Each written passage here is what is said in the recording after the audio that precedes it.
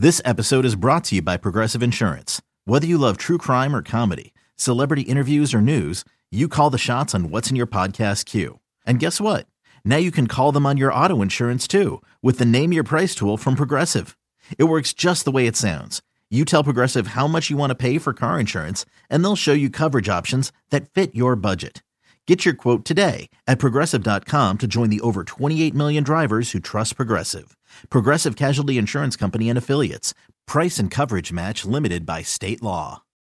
When you need mealtime inspiration, it's worth shopping Kroger, where you'll find over 30,000 mouth-watering choices that excite your inner foodie. And no matter what tasty choice you make, you'll enjoy our everyday low prices, plus extra ways to save, like digital coupons worth over $600 each week. You can also save up to $1 off per gallon at the pump with fuel points. More savings and more inspiring flavors make shopping Kroger worth it every time. Kroger, fresh for everyone. Fuel restrictions apply.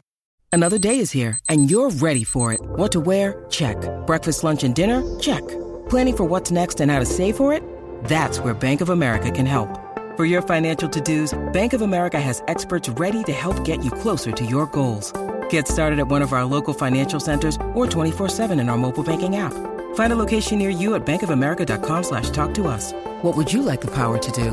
Mobile banking requires downloading the app and is only available for select devices. Message and data rates may apply. Bank of America N.A., member FDIC. It's time to get in the zone. Time to get in the zone with the 49ers Web Zone. This is the No Huddle Podcast with Al, Zane, and Brian. This is Odyssey's 49ers Web Zone No Huddle Podcast. I'm Al Sacco, along with Brian Rennick and Zane Nachby. And our guest today is someone I've actually wanted to have on for quite some time. So I'm a big fan of his work that he does covering this team. He is the 49ers beat writer for KNBR. He is Jake Hutchinson. Jake, what's up, man? Not much, man. Appreciate you guys having me on. Nice little rainy day in the Bay Area. I'm kind of loving it. How you guys doing? Good, man. We're glad to have you. Like I said, I think you've done a really great job covering this team. When did you start at KNBR? I think like 3-4 years ago I was covering the Giants in like 2018 at the back end of that horrible season that they had. Okay. And then I got a little bit of the Warriors. I think it was their last season at Oracle, and then our Niners beat writer switched jobs and it came open, so it kind of worked out.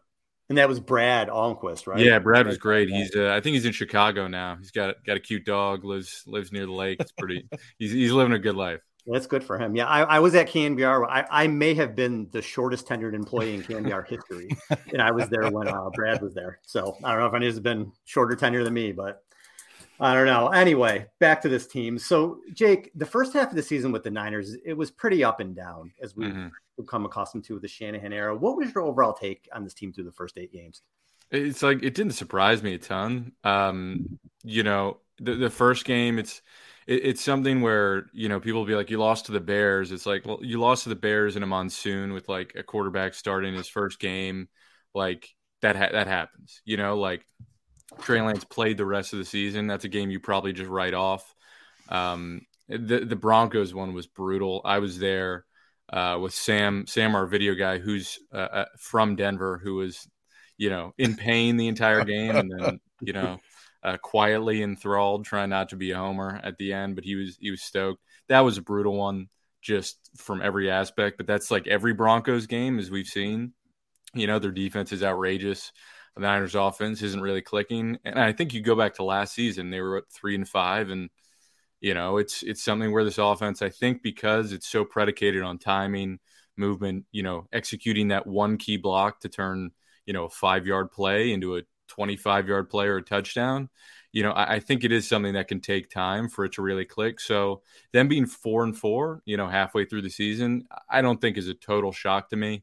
They definitely underperformed in a lot of areas, but at the same time, it's like, you're 3-0 in the division. You've got Christian McCaffrey now, which is just ridiculous. It's like a Madden trade that you would have made. So my takeaway from the first half of the season was the defense, when healthy, was pretty much as good as we thought it could be.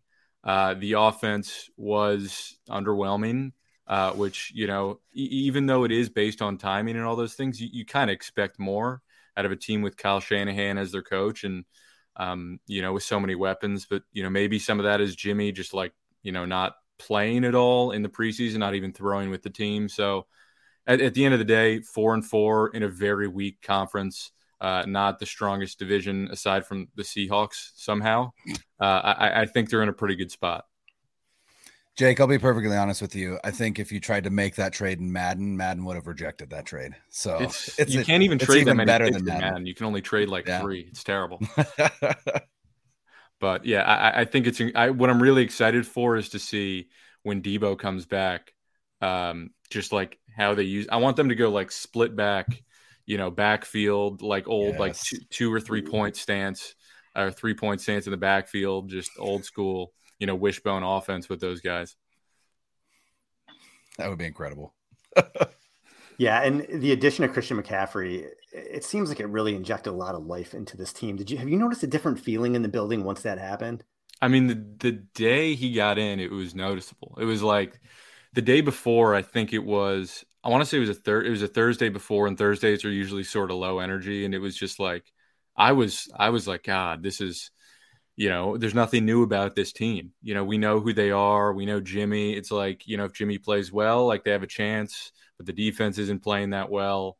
So it was kind of like a mopey Thursday day. And then McCaffrey gets there and there's like a buzz in the building.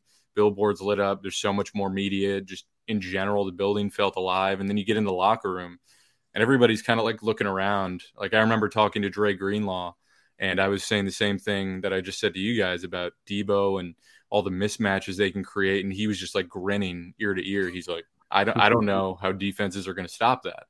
And then, guys were just picking his brain. Like Hufanga came over immediately and just sat down with him and was just asking McCaffrey questions for 10, 15 minutes. So yeah, I think Lynch said it too. Like there was a buzz. It definitely picked up the energy. And I think anytime you make a trade where that says like, hey, we're going for it right now, and the team is sort of, in the middle where it's not clear what direction they're going in, I think that did definitely provide a major jolt for them. Yeah, and the offense looked better in week 8 against the Rams than it had all season. But overall, it underachieved in the first half. When you see all that talent, you have Kittle, you have Ayuk, now you have McCaffrey. You have Debo, obviously. Were you surprised that they had so much trouble scoring points? Yeah. For like, I was surprised and not surprised because when you look back, it was 1 or 2 little things every game, but at the same time, like it's too talented a team for 1 or 2 little things to throw you off.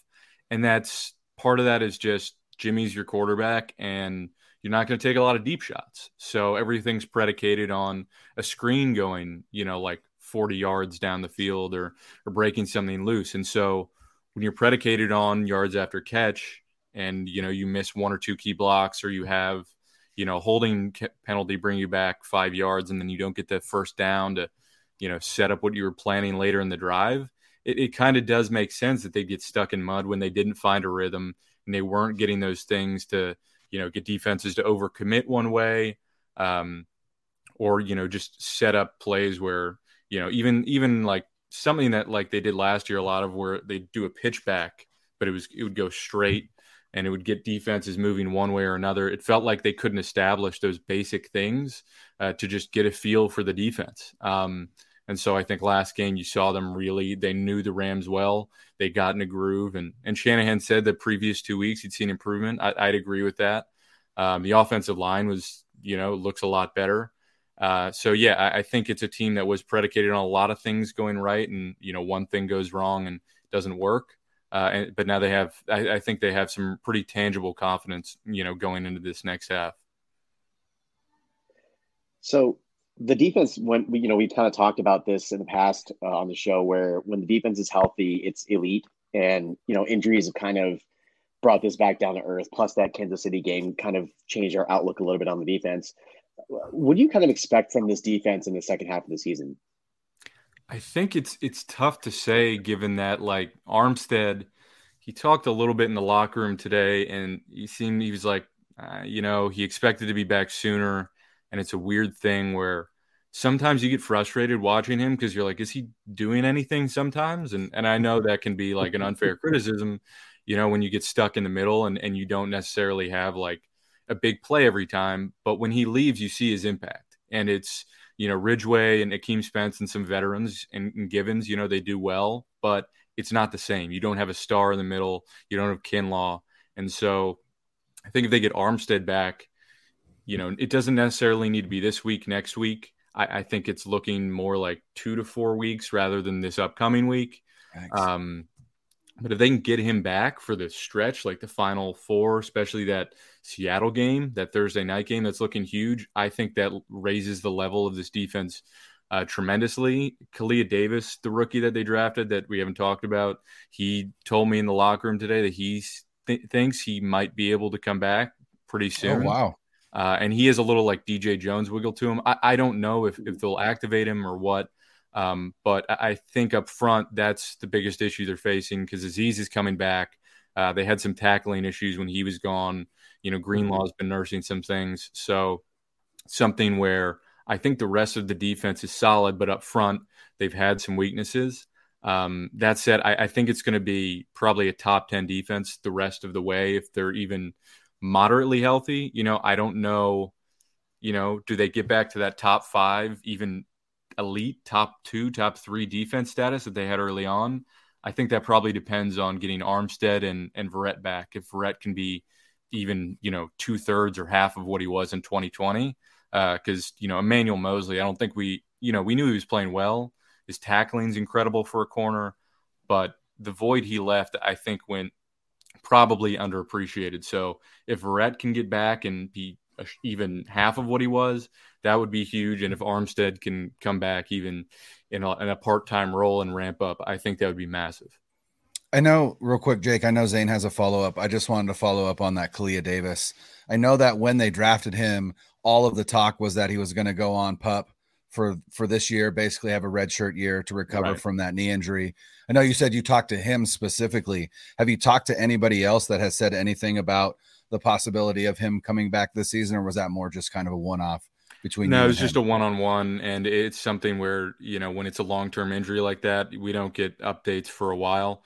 So it's something where you never know talking to a player. Are they just excited because they feel good, or are they actually in the team's plans to come back imminently? It's not clear, but based on like the tape I watched of him in college, he could definitely be a difference maker. I mean, he was like DJ Jones, like low he's like pad a level physical clone. Yeah. He's like 6'1", real athletic.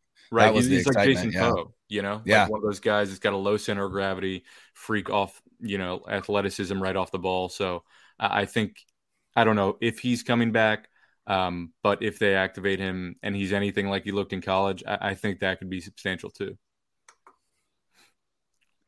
Yeah, I wanted to kind of follow up on the thought of this defense kind of returning back to what it was before all the injuries. That Kansas City game, and then they followed it up with the Falcons game, and then the first half of the Rams game, they were shaky at times. They gave up that long drive right at the beginning. They just couldn't get off the field with multiple penalties in the end zone. Like, are those 3 instances kind of like aberrations to you, or is that like, leaks in the dam a little bit and something that we should be concerned about as we go forward? Yeah, I think it's something where, it's I think Emmanuel Mosley was such a crucial part of them, not just being able to run like cover 6 and do some clever things with their coverages and just be in sync, but like just like being reliable and like knowing that he's going to have his guy. You have 2 basically shut down corners. And so when he's out and you put a guy like Diamador Lenore outside and he's been excelling inside, I think there's times where you get mix-ups naturally with young players who are playing different positions. And so, yeah, I think that's something where if that increases and it's like a major problem of them having those issues, you definitely need to find another solution. But if it's a couple times a game with a young player, and then eventually you can work a veteran back in the lineup in Verrett, I think it's something where you accept that can happen. Have you seen Verrett much in practice? How has he looked, at least on the practice field? He was running pretty hard, I want to say 3-4 weeks ago, but I think a lot of like Kyle's philosophy and in general, like what he decides to do is predicated on like things that have gone very badly for him in the past. So like in Verrett's instance, they brought him back against Pittsburgh in 2019. and he just got cooked back-to-back plays on go balls. They tested him out immediately, and he just got burnt, and that was the season. And they said from the start that they really wanted to avoid something similar. So it's something where physically, I think he's been fine, like to go for a week or two, but they're being extremely cautious because of he is maybe the lengthiest injury history on the team, like a pretty tragic injury history given his talent. But the fact that they keep betting on him and that when he does come back, he's really, really good. It's something where you don't want to bet too much on him being back to full health, but he has looked good. You know, we don't see him. We don't see the extent of practice and him in coverage. You know, they kick us off the field by the third or fourth drill, but the way he's moving physically looks really, really good. And I think if he can, I don't know if they'll start him right away. I'd imagine they try and get him some spot snaps. Maybe that's what Kyle was talking about the week before. You know, it could be wrong and they just start him right away. But I think it's something where maybe they ease him back a little bit, get him some snaps where Lenore goes to the nickel, he goes outside and doesn't play the entire game. That would make a lot of sense to me, especially against a team, you know, like the Chargers that likes to spread it out a lot, even though all the receivers are injured and they are decimated. But yeah, I think he's been moving pretty well from what I've seen. Awesome. That's good to hear. So Jake, or before we get you on out of here, we'll switch gears a little bit. We were talking about the defense, but we got to talk a little bit about Trey Lance. So it's probably for 49er fans, it's almost hard to remember, but this season really was going to be about the development of Trey Lance, right? And right. Hoping not only that he developed, but you know, it coincided with still a playoff run with a squad that was, you know, built to contend for a postseason spot. So it's been a minute, but what were your thoughts on Trey Lance, his development, how he looked in the preseason, in the offseason program, you know, the game against the Bears, and then that first quarter?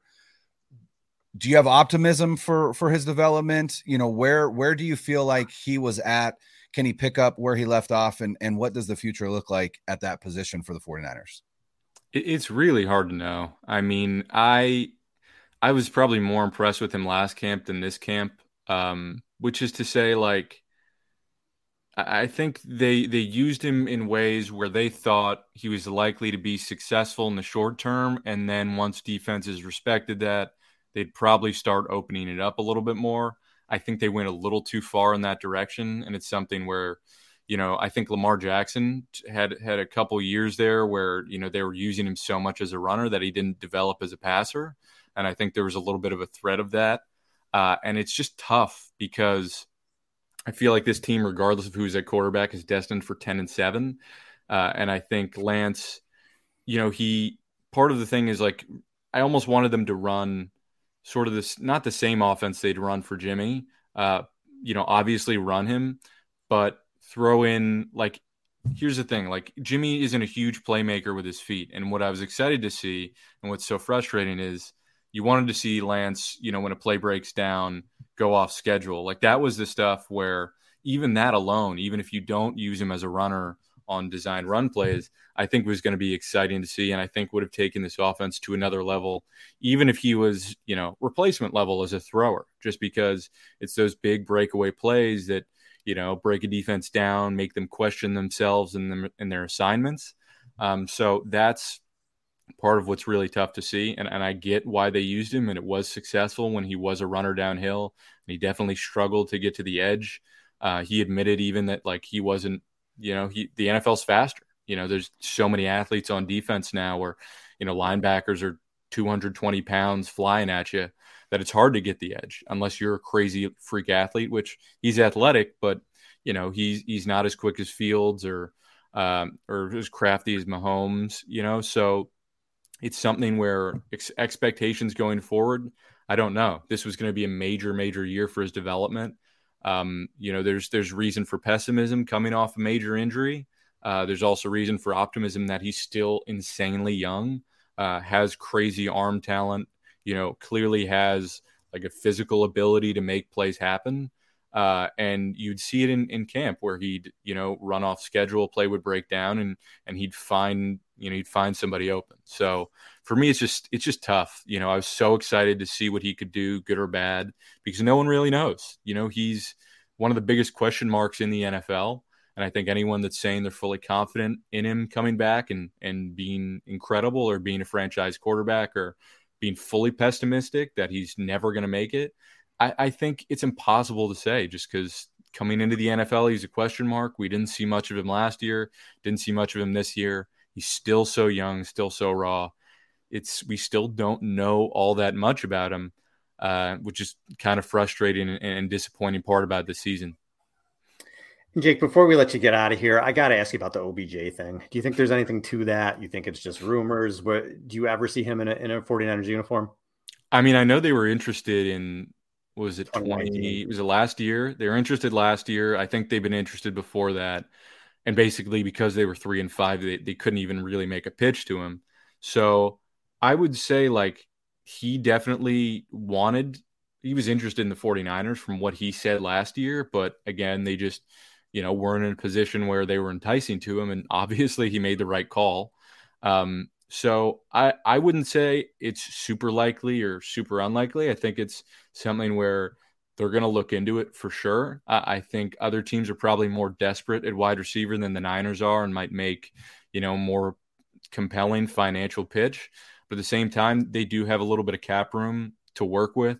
And so I think if they're in the ballpark, especially if they win this week, that would put them in a really serious position where it's like, okay, you're contenders.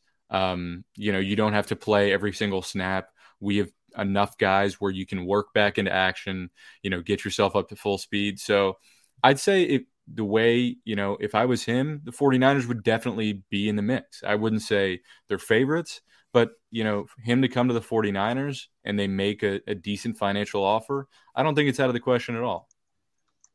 Awesome. Good stuff, Jake. Thanks so much for the time, man. We really appreciate it. Hey, no worries. Thanks for having me on. Thanks, Jake. Great talking with you, man. Thanks, Jake.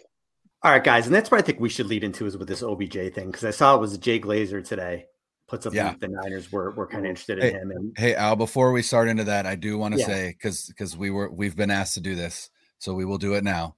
We would like to remind you guys, subscribe to the No Huddle podcast wherever you get your favorite podcast, Odyssey, Apple, Spotify, wherever it's at. Again, we are a member of the Odyssey Network now. We are everywhere. Please make sure to subscribe. And then also, if you're here right now, hey, subscribe to this channel as well over here on YouTube. So go ahead, Al. So, yeah, Jay Glazer brings us up. And like Jake just said, the Niners were interested in him last year. I know in 2019, they thought they had him before he went to Cleveland. The Niners were really in on that. So it's been a history of them sort of some flirtation there with OBJ. I don't necessarily know. I mean, there's so many mouths to feed right now, but I'm not going to complain for another, big time player coming in. But what do you guys think? You think this would be a move that can happen? Do you want it to happen? What do you think? I think it's a move that can happen. I would never say no to OBJ being on the team. I think part of what makes it even more likely than possibly at first blush is that Juwan Jennings, for as good as he was down the stretch last year, hasn't really been, I think, what they expected him to be this season. Mm-hmm. I think he has a drop rate of like 20% or something like that on the targets that he has, which is obviously not ideal. And, you look at what he could do for this offense, and it's like, I mean, you talk about 11 personnel, right? One running back, one tight end. If you have 11 personnel with OBJ, you're looking at Debo, OBJ, and Ayuk, Christian McCaffrey, and George Kittle on the field at the same time. Like, what, as a defense, what do you do to that? Now, obviously, the ceiling for the offense will be limited by the guy under center, but Jimmy Garoppolo playing the best football since 2019. Let's not forget that.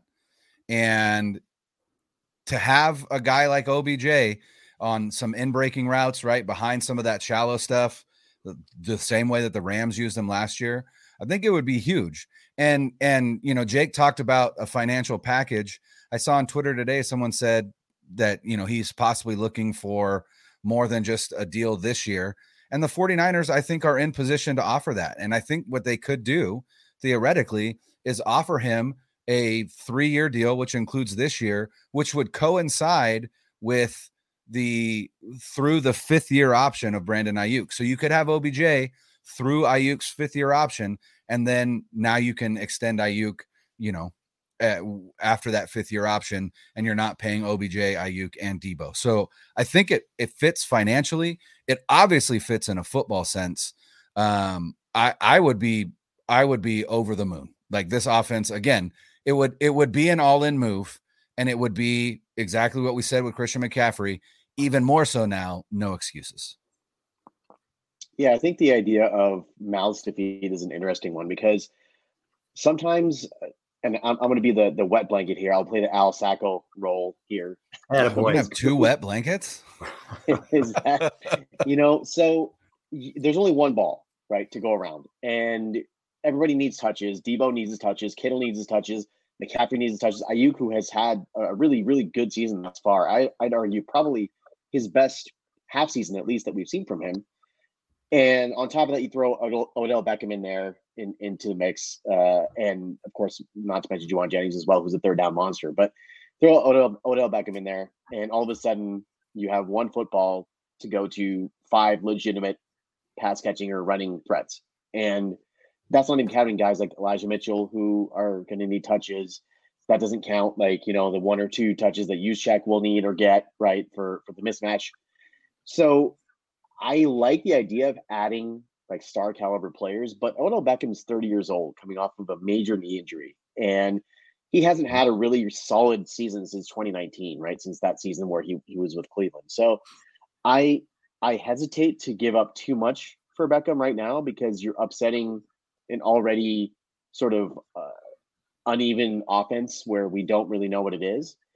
So I'm not entirely on board with that, but I like the idea of going all in. So I like the idea of making it like a 3-year, like you said, Brian, 3-year sort of move.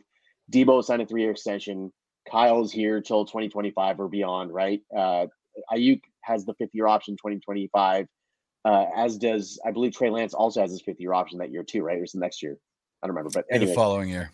It'll be a following year. So basically, you're going all in your window, which is about 3 years, it looks like, right? That's what it seems like. And your other core players like Kittle and Fred Warner and those guys will also be around 30 years old or older at that time too. So I feel like they realize that the window is now, and that's why they're exploring this.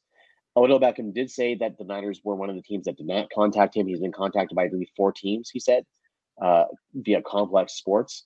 The Niners were not one of them, but we know the Niners move like the G in lasagna, just silently through the night, right? So we'll see what happens. But I'm not against it. I just don't see a really pressing need to do it now, unless Debo's injury is more significant than we think it is. I agree. It's not a need; it's a luxury. Right, 100%. And he actually, in the playoffs last year, OBJ had 25 catches for 316 yards and 2 scores. That's pretty damn good. And obviously he gets hurt in the Super Bowl, but he, NFC Championship game, 9 for 113, and he was 2 for 52 and a touchdown in the Super Bowl. And he can come in and really give you a little spark there too. And again, right now, once you got McCaffrey, to me, you're all in. I think they're all in this year. So any kind of little signing like that, to me, whatever. Eddie D would do it, right? So if Eddie D would bring you in, think 94 when they were just an embarrassment of riches, signing guys, Richard Dent, Ricky Jackson, all those guys. So what the hell, man, bring them in and see what happens. I'm all for it. So it's like Rounders, right? It's Teddy KGB, splash in the pot more, right? Yep. That's exactly what they would be doing. And here's the other thing. If they do it now, it doesn't have to, again, they have the skill position players to allow him to really work slowly into the offense. And to me, you make that signing with an eye in January, not right now. That's not, right. It doesn't move the needle now. I mean, it does, but that's a move for January. And if you can enter into January, like I said, with Debo, Kittle, Ayuk, McCaffrey, Mitchell, and now you've got a relatively healthy OBJ. Again, you're putting opposing defensive coordinators in absolute hell.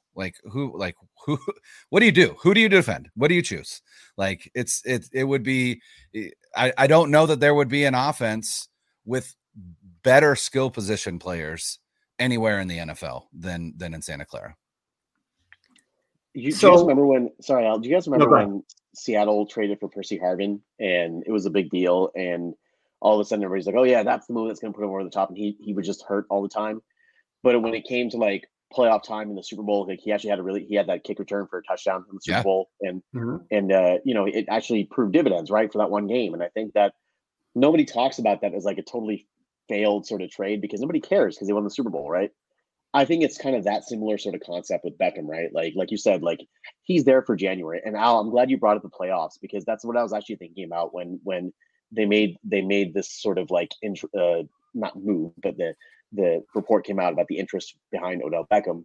And that's essentially what they want him for, right? So when you need to play, you need a trusted set of hands. When you need a guy who's been there, done that, a veteran sort of presence there, he's that guy. And you may get him for a game or two. He's a hired gun, basically, right? That's what he would amount to. And you bring those guys in for a game or two, and those games are usually in the playoffs. So if they can get there, and get to the playoffs, if they're playing in January and deep into January and February, hey, get in the ball, let's see what happens, right? But if you're doing this, you better be damn well sure that this is going to be like, all right, like we're going to go all in and we're going to make it. We're going to catch Seattle and pass them. And I do want to talk about catching Seattle later on the show, but please, Al, go ahead. I would say before we move on, Al, can I ask you guys a question? Because I feel like there's a name out there that they could sign that I argue would have a bigger impact on the season as a whole than OBJ, and that's Ndamukong Suh. Do you think that they would bring him in? Now, here's the reason why I think it's a question more than an absolute yes. They've got a tight locker room, and that guy has a reputation for not necessarily being the best. I don't know. He's an a-hole, right? He's an a-hole, at least on the field. I have no idea what he's like in the locker room. But would you agree that you think that would that be a larger impact than bringing OBJ into this offense, is adding Suh into the middle of that defense? I mean, I don't know. I think for me, that would depend on Armstead. I think if Armstead is maybe out for longer and they're still, the defense still maybe is a little inconsistent like it has been the past few weeks, maybe they would look to make a move like that. But I agree with you with the chemistry too. I don't know that they would want to upset that. I know OBJ isn't always known for, but I don't know, man. Yeah, I feel like obviously talent wise, but I wonder about the locker room fit for that too. I don't know if they would do that. Yeah, and we know that Kinlaw, like at this point, you're not getting anything out of Kinlaw this year. I'm just going to say that you're just not going to get anything this year out of him. And that was my thought, was that he would be a Kinlaw replacement and play next to Armstead. Yeah, and I think that in that role, I think that it would be interesting, provided that the guy can be on good behavior and be a ring chaser and like quietly do his job, right? But there's no guarantee of that. And especially when a team, like if they were to like lose a couple of silly games here or there, which happens to any team and every team, tensions get high in the locker room, right? Between the offense and defense, right? Like we saw just yesterday with that improbable comeback with Tom Brady, which, by the way, great bye week for the 49ers. Everything fell into place for them, right? Except for the Seahawks winning, but everything fell into place. Most of the teams that they needed to lose actually lost, which is fantastic. So, Jalen Ramsey comes out after that game and is like, oh, well, the defense should not have been on the field anyways, right? Implying the offense didn't do their job, right? After a silly loss. So that's the thing that I'm kind of worried about with this team is the chemistry in the locker room being upset. It's intriguing. I don't know if I'd do it because that's the one unit on the defensive line where they have the most depth, I feel like. So I like the idea. I wouldn't mind if they did it. I just don't know if they will because of the depth that they already have there. Watching football, I watched a lot of football this week, even though the games were absolutely garbage. I always watch a lot of football. But this season is drunk. It's the most bizarre season I can remember. And I'm just always thinking about like this stuff and why, and defenses are adjusting and taking away the deep shots and all this stuff. Here's the other thing that I kind of came to a conclusion with. Most of the quarterbacks in the league suck. Even the good ones suck right now. So here's what I want to do. I want to play a game with you guys. I want to play Does My QB Suck? And I don't mean like, so we'll obviously bring up Aaron Rodgers. We'll give away the answer for this one. Aaron Rodgers is a first ballot Hall of Famer, but he kind of sucks right now. So does Green Bay's QB suck? Yes. So let's go through the league. I want to see how many QB teams have a QB that does not suck. And I want to see if we can even get to, because we always say top 10, right? Let's see if we can find a top 10 QBs. Are you guys down with that? Does that sound okay to you? All right. Yeah, let's do it. Let's start in the AFC West. And Mahomes obviously does not suck. We don't even have to talk about that. But the next few QBs may surprise you. Justin Herbert, all the talent in the world. Does he typically suck? No. But right now, yards per attempt his last 4 games, 671, 418, 575, 570. Everybody's hurt around him. His ribs are probably broken, but he kind of sucks right now. I feel like he sucks. So the Chargers kind of suck. His coach sucks. There it is. It's his offensive coordinator sucks. Going all OC? His OC sucks. I think Lombardi, the OC there, should be arrested and charged with a crime for what he's done to Justin Herbert. I don't think Justin Herbert sucks. I think his offensive coordinator sucks.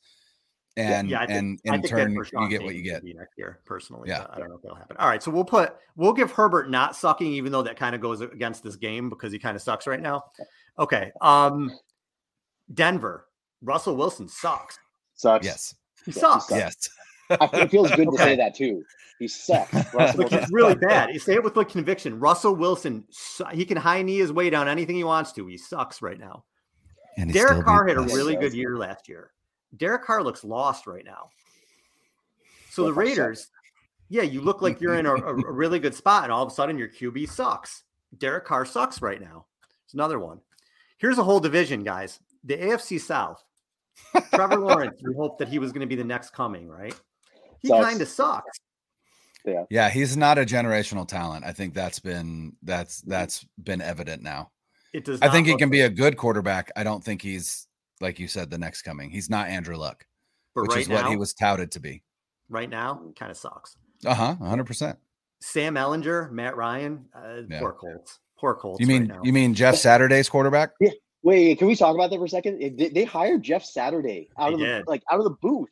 Like, what are you doing? Like, not out of the booth, off the sideline of some obscure high school in Georgia. Sorry, I think he was just hanging out with her. Out of the studio. Yeah, like I just can't believe they did that. First, you benched Matt Ryan for Ellinger, who was not surprisingly awful this past week. They had 1 net passing yard in the first half. That's terrible for an NFL team in this day and age when passing rules everything. They had 1 net passing yard. So yeah, they're just a mess. That quarterback sucks. That team sucks, man. That entire organization sucks. Garbage. Sucks. All right, Houston. Davis Mills. We maybe had some hope from him after last year, but sucks. Tennessee. They almost beat the Chiefs with 5 completions, and Ryan Tannehill, when he is healthy, it's kind of just Ryan Tannehill. Ryan Tannehill kind of sucks. And Malik Willis, not his fault. I mean, Malik Willis is not good either. Not his fault. Yeah. He's not good, but it's not his fault. He's just a rookie. All right. We may start finding some good quarterbacks coming up. Pittsburgh, Kenny Pickett may be a good QB right now, one day, but right now he kind of sucks. Tiny hands, 2 TDs, 8 interceptions. Yeah, Jacoby Brissett sucks. We've seen him for years. He just kind of sucks. And which game? They've already said it, but which game is Watson coming back? It's soon. 12 games I think he got suspended for. Yeah. Okay. And I watched him in the preseason and he kind of sucked. So let's see what he's doing. 2.5 years. I would love. Also, honorable mention, Al. Honorable mention to Mitchell Trubisky also sucks because they're rotating quarterbacks over there in Pittsburgh, right? He also sucks too. He's also so they get a double suck. All right. Okay. So Lamar Jackson does not suck. He does not. No. Under no world does he suck. Joe Burrow can be inconsistent, but I think he's really good. A lot of that's line problems with him when he has. Zach Taylor sucks. Burrow's really good. Another one. Yeah. Okay. All right. Mac Jones had a really good rookie season, but he looks lost right now. I think a lot of that is the offense, but kind of sucks. Yeah. Okay.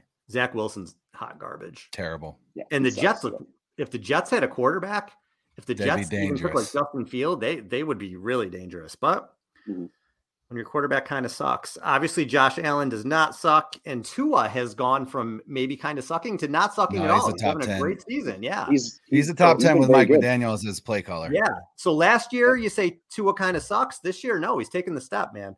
Okay, so we have 6 QBs in the AFC that don't kind of suck.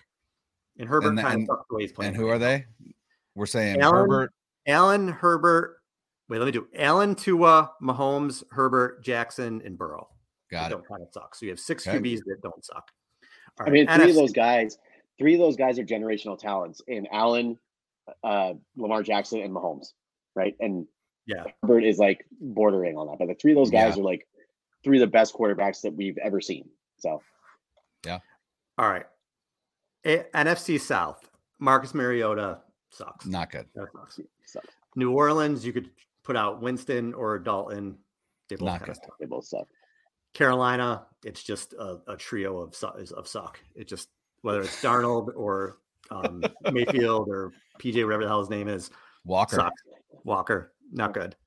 Tom Brady is the greatest quarterback to ever play football. Right now, he kind of sucks. He's not playing well. He sucks right now. He's going in the kind of sucked. Remember, this is not career. This is right now. How are you playing? And right now, Tom Brady kind of sucks. And I would argue that Brady is as good as his offensive line at this point in his career, and his offensive line is atrocious, which means that so is he. Yeah. Also, really quickly, can you guys believe the drop off for Julio Jones? Like, that's so shocking. Like to see how far he's fallen. Yeah, just unbelievable. Because we were talking about this guy like as one of the all-time greats when he was in his prime, but now it's just like he can't get the ball, can't get open. Yeah, it's unbelievable. Tough. Yeah. All right, Aaron Rodgers right now. Again, first ballot Hall of Famer. The guy is one of the most talented quarterbacks I've ever seen, but right now he kind of sucks. Yeah, not playing well. Jared Goff, he lives kind of sucking. Kirk Cousins, they're 6-1, 7-1, whatever they are, but does he? But he's not playing that well. He kind of sucks, right? Do we put him in the kind of okay category? He's all right. I'm going to put a kind of okay category. But is there any other quarterback that you can think of that has consistently like really, really solid receiving options other than Kirk Cousins? He went from Stephon Diggs to Adam Thielen to Justin Jefferson and Adam Thielen. Like just unbelievable. Like he's just got crazy receivers year in and year out over there. Yeah, but so we'll put him in the kind of okay. Yeah, maybe kind of. I would say the most yards he's thrown for this season is 296 against Chicago in Week 5, but he had 1 touchdown and 1 interception. So, I mean, this is where we are, guys. If we say he doesn't kind of suck, he's going to be a top 10 quarterback in this league. Are we ready for that? Because I think that's where we're headed. Are we ready to make that statement? I don't know if I'm ready to Kyle say Shanahan that. is. Kyle loves him. Kyle loves him. Okay, so he's still in the Kirk Cousins is in the Kirk Cousins category right now. We'll see where we end up with it. All right. Category. It is. Justin Fields, arrow pointing up, my friends. Yeah, I was saying, dude. I don't know, man. I don't feel like we have a comment here from for those of you watching on YouTube, but we have a comment here from Grefis that says that Justin Fields averaging less than 4.5 yards per attempt in 18 starts. That kind of does suck. I'm going to look past like this record-setting performance, which is fantastic, by the way. But as like a thrower of the football, Justin Fields kind of sucks. He's not very good. But who does he have on his team that is a catcher of the football? Like he can be a thrower of the football, but he's quite literally got no one to catch it except Darnell Mooney, who's like 5'4", and that now Chase Claypool in week. He's had 1 week with Chase Claypool. I think Justin Fields is growing before our eyes. I don't think he's nowhere near a top 10 quarterback, and I'm not claiming that. But I really, really am genuinely excited about his development. I think things are starting to click, and they're not going to be good this year because they're the Bears and they haven't surrounded him with any level of talent. But good for Justin Fields. I like that he's growing week by week. And his numbers. By the way, go ahead. Sorry, Darnell Mooney, by the way, had 1,000 yards last year though, on 81 catches. I know. As a wide receiver 1 though, are there any other teams where Mooney is wide receiver 1? No, not at all. No. So his last 5 games or so have been very Kaepernick-esque. 15 for 21 for 208, 14 to 27, 13 to 21, 17 to 23, 17 to 28. And he's obviously running the hell out of the ball. 8 for 47, 12 for 88, 14 and he looks for amazing. 50, 15 to 178. Yeah. So he's going to be okay. So he's going to be in the arrow pointed up category. We're giving him a different category too. Okay. Justin Fields. Okay. All right. So we got two divisions. Justin Fields guy, right? Like I like Justin Fields. I was Justin Fields guy before the draft. I was like a Justin Fields. As was I. I was hashtag Fields at 3. Yeah. All right. NFC East. Daniel Jones. I don't care how much they win. He kind of sucks. No. Yeah. Washington's QBs have kind of sucked since. Yes. I don't know. Yeah. Jay Schrader. When's the last good QB they had? It's been a while. Ooh, Gus Farrat, man. Kirk Cousins was their last good QB, ironically, right? That's fair. That's fair. Yeah, that's true. But he's in his own category. So rookie year RG3. Yeah. All right. So we don't have one NFC QB yet that doesn't kind of suck. So Dak Prescott, I think, does not. I think he does not suck. Dak does not suck. I like that. And Jalen Hurts does not suck this year. Exactly. Jalen Hurts does not suck either. Jalen Hurts is really 100%. By the way, Jalen Hurts, I mean, have you guys seen just the leaps that he's made from last year to this year? Unbelievable. In terms of processing, in terms of finding the open guy, in terms of getting rid of it when he needs to. Like, it's amazing what playing time and reps get you. Exactly. I hope to see that out of Trey next year, right? That's the jump I want to see. Yes. He's been unbelievable. Yes. All right, guys. So we have one division left, and you know what it is. The NFC West. Kyler Murray right now kind of sucks. Kyler sucks, dude. Is out of whack. I know he'd rather be playing video games, but I think he kind of sucks. Also, his coach really sucks. Dude. Cliff Kingsbury, I don't know if he makes it through the season, man. Honestly, I don't know. He may not. He may just signed an extension. Yeah, it's getting ugly. Signed an extension before the season. Yeah, they're They're fighting on the sidelines and stuff, though. I don't know. They're stuck. They're effed. That's what happens when your quarterback kind of sucks. Matt Stafford, coming off a Super Bowl. I've always been a Stafford guy, but right now, Stafford kind of sucks. He sucks, dude, right now. Yeah. Okay. I think he's got something going on with his elbow. Yeah, 100%. I do not think he's healthy, and he's got 2 seconds to throw, so that doesn't help either. Yeah. Geno Smith does not suck this year. Story of the year. He does not suck this year. He's played really. He does not suck, but I don't believe in him. I don't believe in. He's not gonna. He's the 3rd ranked quarterback in the league this year. He's not gonna do that the entire year. Like, also shout out. I hate saying this, but shout out to Pete Carroll for the job that he's done up there, man. Unbelievable job. Like nobody saw that coming. Brian, you said Pete Carroll, coach of the year. Absolutely, I hate it, but I absolutely believe it. Like he's done an amazing job. People love to point out like Nick Sirianni and Brian Daboll, and I agree. I think all of those guys are in the discussion. And again, it's a discussion, but there's only one team that I think there were 2 teams that in preseason Vegas over-unders had a lower number than the Seattle Seahawks, and the Seattle Seahawks number was 5.5. They've already exceeded their expected win total for the season, and we're in week 10 now. So, hey, just to me, that is a better job than what either one of those guys has done. And that doesn't diminish what Daboll or Sirianni have done. All right, guys, final quarterback to see if we can even get a top 10 here. James Richard Garoppolo. He has not sucked this year. He kind of not sucked this year. He has not sucked this year. He has not. Listen. I watch the games. So we can look at the stats and if the stats say he doesn't suck, we watch the games. We know that there are times his stats should be worse than they are, right? There's been some dropped picks, whatever. But still, outside of that Denver game, he really has done what has been asked of him. And ultimately, that's really all that you can expect from your QB2 who has taken over for your injured QB1. That's all I'm saying. So does he go in the kind of okay Kirk Cousins category?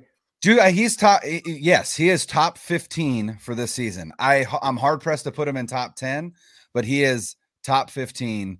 Absolutely. There are not 15 quarterbacks that are performing worse than Jimmy Garoppolo. I think I don't think that's controversial.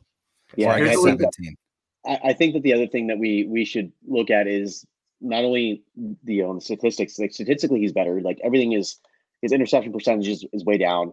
He's thrown more touchdowns at this point than he did last year, and he's generally throwing for a higher completion percentage as well. And like even if you look at last game and say, okay, well that was like a 1-game thing. Like even if you look at that and say like, oh well, like that's the exception, not the rule. He's throwing the ball downfield with accuracy, like deep down the field. And we haven't seen that in years from him, literally. Like, even 3 to 4 attempts per game, right? Like we're so used to them playing in like a 15-yard box where he's not throwing it down the field. Like he's he's actually throwing those balls on the money. And a lot of them are dropped, unfortunately, right? Because they keep targeting Ray McLeod and Charlie Warner down the field, right? For some reason. But like, he is a different quarterback this year than he's been in the years past in the first half of the season. It doesn't reflect in the record, but he's been much better. So definitely doesn't suck. All right, guys. So here's our list, the way that I have it. The only QBs in the NFL playing right now that are playing in a way that they don't suck at this moment are Josh Allen, Tua, Patrick Mahomes, Justin Herbert, even though Lamar Jackson, Joe Burrow, Dak Prescott, Jalen Hurts, and Geno Smith. So that's 9. And then there's the kind of okay Kirk Cousins category that has Kirk Cousins in it. And are we seriously still talking about Jimmy Garoppolo category that has Jimmy Garoppolo in it? And the arrow pointed up that has Justin Fields. That is the state of the NFL right now. No Stafford, it's no tough. Brady, no Rodgers, no Russell Wilson, because they all kind of suck. That's where we are. And then you have a season like this. It's a tough look. That's how you get a season like this, right? Yeah, that's how you get a season. By the way, the 49ers at 4-4, the only team in the NFC at 500. Every other team is either below 500 or above 500. The 49ers are the only team in the NFC at 4-4 at exactly 500. Just so proud. Again, just a weird. Hey, after that Denver game, I didn't think they'd be at 4-4. I'll tell you that much. Oh man, that is what you pay Kyle Shanahan $9.5 million this season for. Give me that 500 record into the bye, right? That's what we want. We can get into it next show, but I just think they're just going to drive me crazy every single regular season. But then if they get in the playoffs, they're a tough out. So maybe that's just what they're going to do. Built for the playoffs. Guys, I think we got to go, even though we could talk about this for a while more. But we'll be back later in the week. So for Brian and Zane, I'm Al. Peace.